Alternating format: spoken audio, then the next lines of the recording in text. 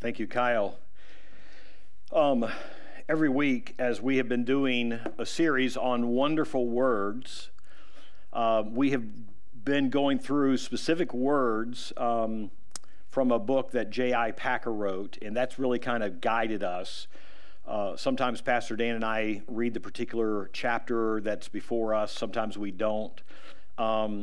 But if you have your Bibles, it is so important for you to go to Ephesians chapter 1, and you need to see the text, all right? I want you to look at your Bibles. I want you to see what the Bible says, all right? We need to look at the words that are mentioned in this particular passage that was just read. Let me read to you some quotes. These are from really the Southern Baptist Convention. Someone asked me this past week, said, "Are you a Southern Baptist?" And I said, no.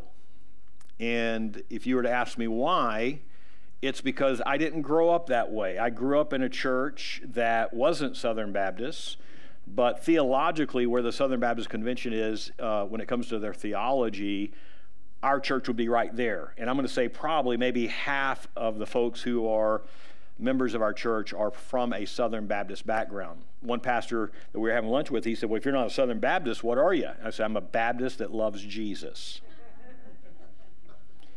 But these are illustrations that I think from folks who would be in many ways like us from a theological standpoint. But in 2011, Frank Page says of Calvinism that Calvinism is steadily dividing the church. In 2012, which is 9 years ago, it was said by the Southern Baptist leaders, Calvinism should not divide the SBC. And this is what was said. About 30% of the Southern Baptist pastors consider their churches Calvinistic, according to a poll last year by the SBC-affiliated Lifeway Research. But a much larger number, 60%, are concerned, quote, about the impact of Calvinism in our convention. In an article in 2013, how Calvinism is dividing the Southern Baptist Convention. So as I've talked to pastors, as I've talked to and really even keeping up with national news, whether it's the SBC or other pastors, the topic that we are going to be talking about today really is a very difficult topic. It's not so difficult if you do what I say, just looking at the Bible and seeing what the Bible says, and us agreeing to agree with what the Bible says, instead of us going further than the Bible and arguing about logical things that we may or may not agree on and disagree on. The church that I came from up in Chicago, where we served for 17 plus years, we had such a spirit in our church that there were times where there were both sides, in a sense, in the church. I had a Sunday school class of over 100 people, 100 adults, and there are times where I was preaching from the scripture and I had certain people nodding. And then I would preach the other side and I'd have the other people nodding. And quite frankly, folks, we have done well as a church to make sure that we're focusing on the gospel and that we're not so concerned about fighting. And some of you are here and saying, Calvinism, what in the world are you talking about? But as we look here, I want to kind of walk you through this particular sermon. This sermon is one that I have preached before, and it's a sermon that I've said, for some of you that have come into the church and you want to talk about Reformed theology, or you want to talk about Calvinism, you want to talk about election, you want to talk about predestination, I have given you a sermon. It might have been a CD, and it was preached, a number of sermons by this particular pastor. In my opinion, I believe that the greatest expositor of our day who's living today, other than Pastor Dan, is a man by the name of Mark Minnick, and he pastors in Greenville, South Carolina. He was a professor of mine. And the sermon that I'm preaching to you today is a result of hearing his sermons on this particular subject. And for some of you who've asked, I've actually given you his sermon and said, this is what I believe. Listen to what he says.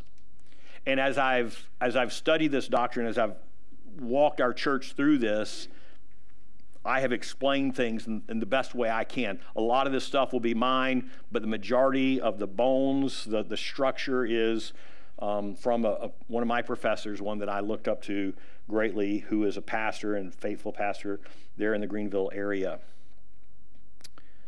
The reason why I'm going through this particular, in this way, is what he said is not only biblical, it's reasonable, it's honest, and it's practical. Look at your passage of Scripture this morning. I want you to look at your Scripture. No matter where you stand on this, you have to ask yourself, what does this mean? In verse number 4, it says, Paul writes to the believers in Ephesus these words, even as he chose us. We have to understand, what does it mean that he chose us? Verse 4, the latter part, in love he predestined us. What does that mean? In verse 5, it uses the word adoption. What does that mean? In verse 7, in him we have redemption. What does that mean? And let me say this. I was telling Brother Britt earlier that I think that there are people who normally come to our church that may not have come this morning, because I sent the outline out last night, and it mentions the word that I'm going to be preaching on this morning, election. And there are emotional responses to that word because of the damage that it has done in churches. And we're looking at the text where he chose us. In love, he predestined us. We've been adopted. In him, we have redemption. And there's really a number of responses. For some, there's a response of fear, of like, what is Pastor Stalnaker going to say, and where is he going to go? This is a very delicate situation. I don't care for this. Perhaps you had bad experiences in a church in the past, and there's fear. And for some of you, it might be a sense of pride that you're like, boy, Pastor Stalnaker's preaching on my favorite doctrine, and I can't wait for him to let everyone else have it. Do you realize this, folks, that when the Apostle Paul, underneath the inspiration of the Holy Spirit, wrote this passage to the believers at Ephesus, that there was neither fear or pride in what he said or receiving that? And can I say this, that there wasn't something that you would say, well, this is too much for the church to hear and understand. No, these were believers in Christ, and God had a word for them to understand, what does this mean? The problem isn't what the Bible says. The problem is what man says and how they pit each other together and how they mischaracterize people and how things are misunderstood. And there's a whole lot of pride in the midst of positional theology. And I don't want positional theology. I want to say, what does the Bible say? And what does God want as a result of what it says? And if we live that way, there's not going to be fear and there's not going to be pride, but there will be praise. And this doctrine has sidelined us so much that there's a lot of arguing, and this passage of Scripture very clearly says that when we understand this, it'll be to the praise of His glory. So do not be fearful and do not be prideful, because if you are, you have missed the boat of what this particular passage actually says. Ephesians, as we walk through it, I think I was talking to Pastor Dan that we started Ephesians about 3 years ago. But Ephesians is about what God is doing in the church through His Son for His own glory. And I repeated that almost every week, that Ephesians is about what God is doing in the church through his Son and for his own glory. And we see that God is working and God has been good to the church. What did God the Father do? Look in verse number 3. The Bible says that he blessed us with every blessing. In verse 4, he chose us. In verse 5, he predestined us. In verse 5, latter part of it, he decided in according with his good pleasure and will. And today's outline is I'm going for the practical, but I want you to make sure that you understand things. My first point is the history of the debate about this doctrine. Number 2, the right approach to this debate. How should we respond to these truths? Questions regarding election and God's sovereignty, and then 4 closing illustrations. And I don't know that these 4 closing illustrations actually go along with Brother Minnick, the pastor that I have gotten most of this material from. As I said, that this doctrine has probably been the most hotly debated topic in history of the church, okay? So we're not going to solve everything right now, and we're not going to be so proud that we think we know everything. And sometimes people will ask me, well, what about this and this? And I'm like, I don't know. It comes to a point that I have to just trust the Lord. And I'm not so smart that I know more than God, or more than that God has actually revealed. A couple of things from a historical standpoint. Some people would take this back to Augustine and Pelagius, that they would have said that Augustine is the one who started this about God's sovereignty or man's free will. Okay, so those 2 names, just let it sit there. Then it goes to the 1500s, and there's Martin Luther, that many of you know, and a man by the name of Erasmus. And Erasmus wrote a book in 1524, and it was entitled The Diatribe Concerning Free Will. That's one side. In that, he talked about man's free will. And here comes Martin Luther, and he wrote the book, The Bondage of the Will. So you have these 2 opposing views, per se. Then you have, later on in the 1500s, you have Calvin, which the movement would be called Calvinism, and a man by the name of Arminians. And what you find out is that the followers of Arminius, they got together and they have 5 truths that they settled on about the 5 truths of their belief according to free will. And then Calvin died, and you have his followers that they got together and they had 5 truths about Calvinism, which we would know today with an acronym of TULIP, right? How many know what I'm talking about when I say TULIP, all right? That's the 5 truths of Calvinism. So you have Arminianism and Calvinism, and then you go to the 1800s, and then you have a man by the name of Wesley, who would be on this side, and you would have a man by the name of Whitefield. How many have ever heard the name Wesley, John Wesley, right? Most of you. How many have ever heard George Whitefield, all right? 2 good and godly men in the 1800s who had 2 different views about what we're talking about today. And there are times where I quote Wesley, and there are times where I quote Whitefield. I will quote truth, whether it's Wesley or Whitefield. And sometimes in this Sunday school class, when I talked about being in Schaumburg, sometimes I would quote like a Whitefield, and people were like, yeah, Whitefield. Other times I'd say Wesley, other people like, yeah, Wesley. These 2 good and godly men had a public, really an embarrassment to the church because they argued about this so much. I'll say more about them later.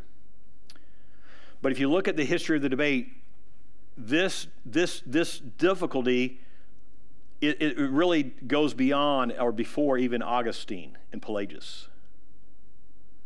You really have to go back to like Romans chapter 9. And what does that mean?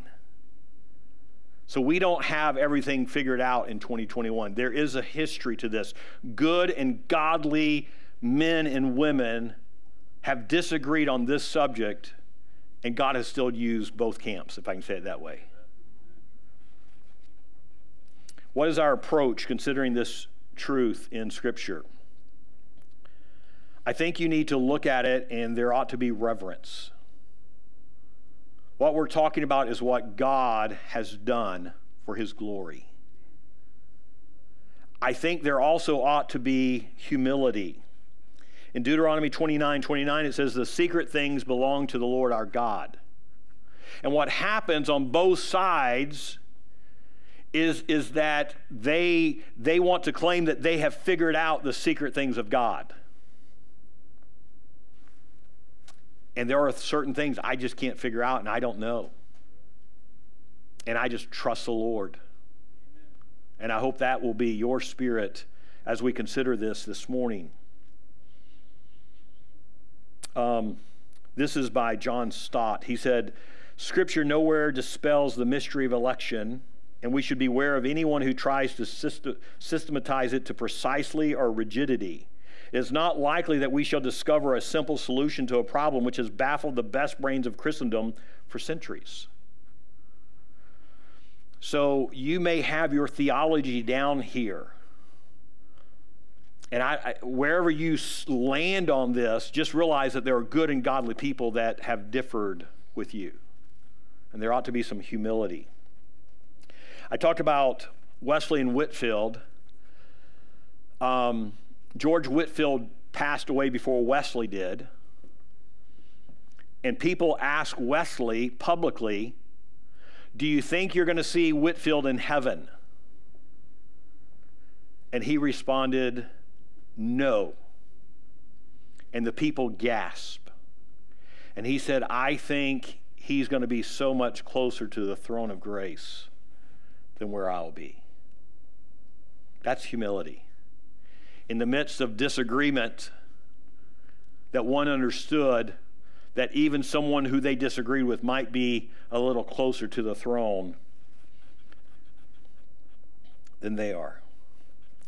In the 2018 SBC convention, one of the speakers said, "I think we're using soteriology to disguise power, pride, and tribalism. There's a lot of arrogance on both sides of the fence." And folks, I want this truth to settle in, because there are churches who will split over this, what I'm preaching on today. We've never really had an issue in our church. Good and godly people can disagree. And hopefully they'll be humble and kind and gracious. I also want to say, let's seek to preserve scriptural distinctions. I'll give you an illustration here in a minute that Pastor Minnick uses. He uses three bases. The word election means to pick out or to choose for oneself. We have to make sure we understand what election is. Predestination is to determine beforehand, to predetermine. And foreknowledge is God's intimate knowledge beforehand of someone. And so what I want to do is I want to walk through very quickly about these words, okay, from the Scripture. The word election or chosen is used about 51 times in our New Testament. The Lord chose his disciples. Did any of you ever have a problem with the Lord choosing his disciples? I bet you not one of you ever had a problem with that. He chose his apostles. Out of these 51 times, 30 to 32 times refers to the election of sinners to salvation. So we can say that the majority of times of these 51 times is talking about God choosing sinners for salvation. So that's the understanding of election. We'll say more about that here in a minute. The word predestine or predestination, our English word horizon is the root of this word. It's that there's a boundary that has been set. And what happens is we don't understand those boundaries or God's seeing out and choosing that boundary. We want to know why and how, for what reason. And here's what I'm going to say. Can you thank God that he predestined you without even understanding fully what this means and how he did it? Can you praise him for something that's beyond your understanding, that you're here under the sound of the Word of God? There's a reverberation in your heart to the things of God and the Spirit of God, that you love the Lord, and you don't understand all of this, but you can say, Lord, I don't understand it, but I'm going to praise you, and there's not pride and arrogance, and there's not even confusion or fear. It's interesting to see how this word is used. It's used 5 times in our New Testament. And let me just kind of give you some ways this is used, or the ways that it is used, to help you understand that. In Acts chapter 4, it talks about that the death of Christ was predestined. It was going to happen. For to do whatsoever thy hand and thy counsel determined before to be done. Do you realize that God set the boundaries about how Jesus was going to die? There wasn't going to be someone that took his life, but he marked it out of saying, you can do this, but you're not going to go any further when it comes to my son. He predetermined when Jesus, the God-man, came to earth of how he was going to be taken from this earth. It was decided beforehand. 1 Corinthians chapter 2 and verse 7, Christ's death, which this passage says, which is the wisdom of God, was determined beforehand. Romans chapter 8 and verse 28, a passage of Scripture that many of you know, verses 28 through 30. The believer's conformity to Christ's image was predestined, that he wants us to be like him. He wants us to live a life like Jesus. Ephesians chapter 1 and verse 5, the believer's adoption was predestined. It's in our passage of Scripture. In Ephesians chapter 1 and verse 11, that the eternal inheritance of the believer is predestined. And when we hear that, what we have to be careful about is leaping to logical conclusions, or leaping to conclusions that the people that we listen to put forth, and not saying, okay, here's what the Bible says, and I don't understand it beyond here, and I'm just going to stop here because I'm settled right here, and I'm going to trust the Lord. And I have no problem people talking about verses and what does this mean and how does this, and going back and forth. I don't have a problem with that, but I do have a problem with people having a spirit of pride and wanting to argue or put someone else down when they ought not to do that, when good and godly people have differed. Point number 3 of my outline here, the questions related to election and God's sovereignty. First question, why did God choose me? Do you remember in Genesis chapter 12, do you remember that the Lord came to Abraham and he said, I want to make of thee a great nation? Did it ever bother you that the Lord came to Abraham and not to someone else? Did that ever bother you? I bet you it never did. Why Abraham and not someone else? Did it ever bother you that God chose Elijah to go to the widow of Zarephath and minister to her? Did it ever bother you that God chose Jonah to go to Nineveh? Did it ever bother you that God chose his disciples? See, we can say, of course not. But when it gets outside of the bounds of emotionalism and pride, we want to define what that means. And we want to know everything. But if you take the word and you take the understanding of what the Scripture says, say, not a problem. Lord, I trust you.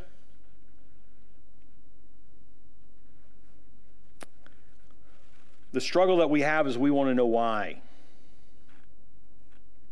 How do you explain that choice? On what basis did he make these choices? Look at verse number 4 of our text. When was I chosen? You tell me, what does the Bible say in verse number 4? When were we chosen in Christ? When? Before the foundation of the world.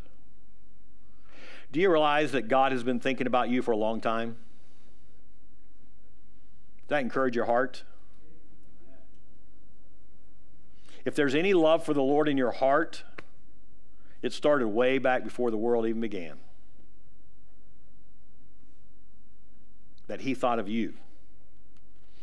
I've mentioned this quote before. I like what Spurgeon said. He said, I am quite certain that if God had not chosen me, I should never have chosen him. And I'm sure that he chose me before I was born, or else he would never have chosen me afterwards. And folks, if you have a heart for the Lord, if you know the Lord, it's because of God ministering and doing a work before the foundation of the world. I want you to look back at verse number 4, and I want to ask you some questions. For what purpose did God choose me? Look at the verse, and let me give you some scenarios, and you tell me if these are right, if these are proper. He chose us that we should be unpunished for our sin. Is that what it says? Yes or no? He chose us for the ultimate objective that we should be merely saved from hell. Is that what it says? He chose us that we should be holy and without blame before him in love. Is that what it says? He chose us. Do you see it in the passage? He chose us that we might be holy and without blame before him in love. Is God doing a work in your heart that you are more holy by his Spirit, by the power of God, by the grace of God, through the preaching and the reading of God's word? Is God changing your life? Is God at work? God's ultimate objective is that we are holy and without blame before him, to the praise of his glory. And the question I have for you this morning, are you willing to be holy? Do you realize that the Bible says without holiness no one will see the Lord? Is God working in your heart and your life that you're more like Jesus today? And then I want to give you 4 illustrations that I hope will help us in understanding this word. Chosen, elected, God's sovereignty, man's free will. I like this one, and I don't remember specifically who gave this, but it's an illustration of 2 train tracks. And it was likened as one would be that God is sovereign, and the other one is that man has a responsibility, and he chooses. And the point of the illustration is that you put a train on the track, and you can't operate with just one rail. You have to have both of them. Because the Lord commands people, he commands humankind to believe. And you have both of them there, and if you stand and you look down a train track and you look far enough, you don't see both of them anymore. They're blended together. And in all human history, I believe when we get to heaven that we will say, oh, now I understand this side and this side because they're brought together. Someone once asked Spurgeon if he could reconcile God's sovereignty in election with man's responsibility. And Spurgeon said, I never have to reconcile friends. Human responsibility. If you're here this morning without Christ, do you know that you're commanded to believe on the Lord? And God's sovereignty on the other side. The illustration that Pastor Minnick gives, he uses an illustration of the 3 bases. Of the first base is foreknowledge, that God knows ahead of time. Predestination is second base. Third base is election, or to be called. God chose us because he predestined us, and he predestined us because he foreknew us. God's foreknowledge is first in the sequence of time, for God knew all things from the very foundation of the world. Keeping these doctrines separate and understanding them is helpful. And another illustration Pastor Minnick gives is an illustration of a great oak tree. That there are certain things that you can see, and as you see a tree, you can say, well, yeah, I see that limb, and I see that limb, and I see that limb. And in our text, there are certain things that we can see as we look in Ephesians. We can see that he chose us. There's a limb. We can see another limb. I did it because I predestined you. We can see that. Or we can see another limb. I determined to choose you because I foreknew you. And we can see these things that he says clearly, but sooner or later, as you follow that oak tree and you go to the base, that it goes underground. And where a lot of debate happens is there are guys and ladies, guys and girls, they're out there and they're trying to get the dirt out of the ground to see the stuff under the ground that God hasn't revealed. That's where a lot of the debate is. It's not on this one or this one and this one. And you can't argue with me. I don't care what side you come from. The Bible says in Ephesians that God chose you. I'm not saying that. That's what the Bible says. So what does that mean? We can see it. We can believe it. We can understand it. But let's not argue about things that are down here, because that's what divides and destroys a church. So no sword fighting in the parking lot this afternoon over this topic. The Bible does not tell us explicitly why he chose us according to his foreknowledge. To answer that question puts one into the realm of speculation and human reason. Let's be humble. And then I love this illustration about Heaven's Gate, and this is by H.A. Ironside. It's in one of his commentaries in Ephesians. It's a little bit more lengthy, and I'm not going to read it to you, but what he talks about is that you get to heaven, the illustration, and you see the pearly gates, and before the pearly gates it says, whosoever will may come. And you hear the beckoning, and you hear the preaching, and you go to the pearly gates, and you walk through the pearly gates, because it says, whosoever will may come. But you get through those pearly gates, and you just look back, and it says, I have chosen you before the foundation of the world. And folks, that's an illustration of this whole truth. You repent if you're here this morning without Christ. You trust Christ. You run to Jesus. You flee from your sins. And whosoever will may come.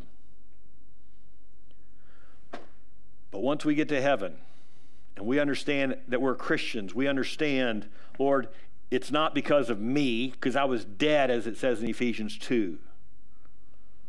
But you did a work in my heart.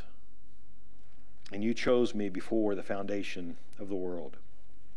What is the motive of his working in our life? Ephesians 1, verses 4 through 6. His motive is his love and his will for us.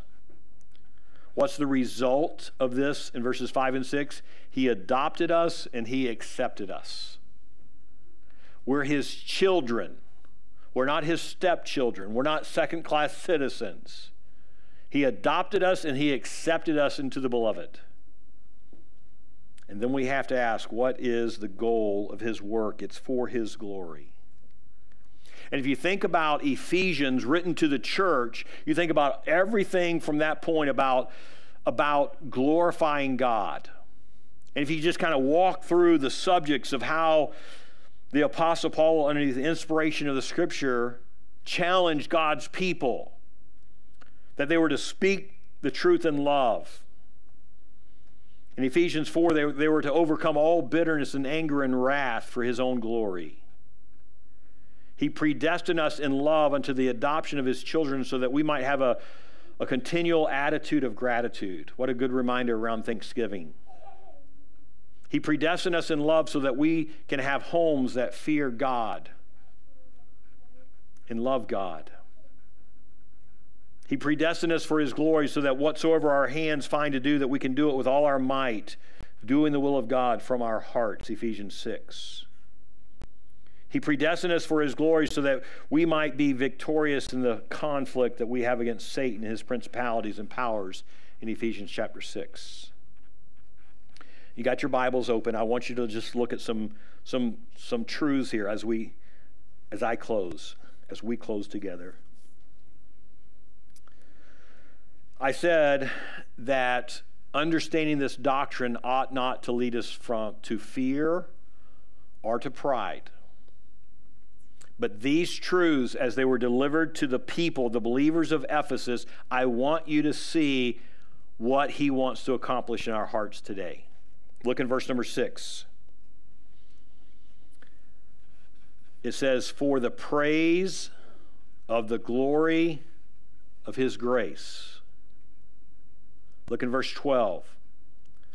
So that we who were the first to hope in Christ might be to the praise of his glory. Look in verse 14. Who is the guarantee of our inheritance until we acquire possession of it to the praise of his glory. See, when we understand this truth, our hearts and our lives are bowed down, and there's nothing but praise to what God has done. There's no other response to this. It's that we're humble and we say, Lord, thank you for changing my life. Thank you for making me new. Thank you for what you've done. Thank you for giving your son for my sins. So I ask you this morning as we consider this word, can we respond this morning? Respond to the truth, not in pride, but in humility? Can we respond not in fear, but in praise? Let's pray. Father, I pray that you would help us to be students of your word. I pray that you would give us humility in our hearts as we consider this. I pray that sometimes I know people get together and they just want to make this an issue of debate, whether it's among family or friends or even in small groups tonight. The purpose of this message is not to have people debate, but to fall on our faces before you and to say thank you for working in our hearts and working in our lives for your glory.